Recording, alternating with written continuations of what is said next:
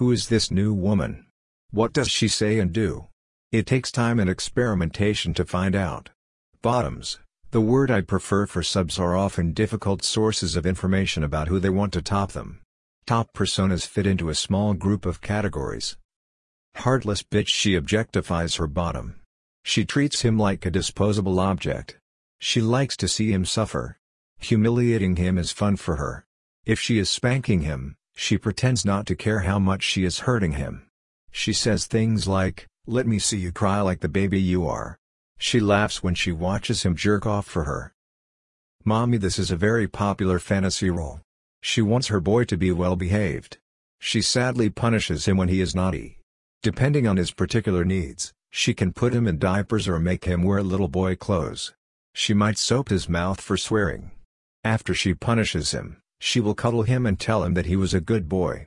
In a mommy scene, sex is usually supervised masturbation. Demanding wife. She is you with a healthy dose of testosterone. She is the boss and demands obedience at all times. She expects her husband to do anything to please her. She punishes him to assure he is subservient and submissive. Demanding wives give harsh spankings followed by sessions of husbandly appreciation for her efforts to correct him. Demanding wives get a lot of oral attention from their husbands.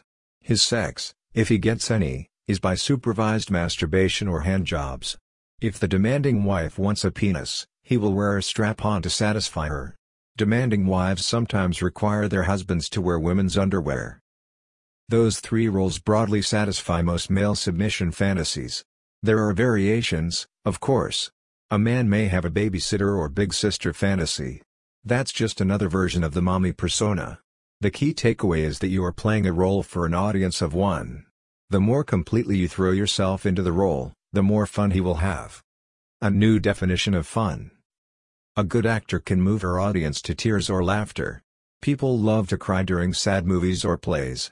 They are having fun. The same is true of your role with your partner. You are bringing a fantasy to life. A spanking with a hairbrush or paddle is supposed to hurt. It might even make him cry. He could end up with a bruised bottom that hurts for days. 5 stars to you for that performance. He had fun. If you don't believe me, ask him the day after a scene. Ask him if he wants you to do it again. If he says yes, then you know he had fun. We have been trained our entire lives that it is wrong to hurt someone. We are also taught that people who want to be hurt are sick. Those lessons are correct in most cases. Non-consensual hurting is wrong and illegal. People who want to be injured need help. Consensual pain play is not wrong, it's a service to the person who wants to experience it.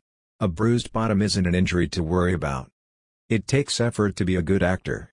In a scene, you have to assume the role you have chosen. You also have to remember that what you are doing is fun for your partner. He wants to feel the scene you are performing. He knows it's going to hurt, be embarrassing, and frustrating. He signed up for that. You are providing a loving service. Next time, we'll talk about how you can be creatively mean.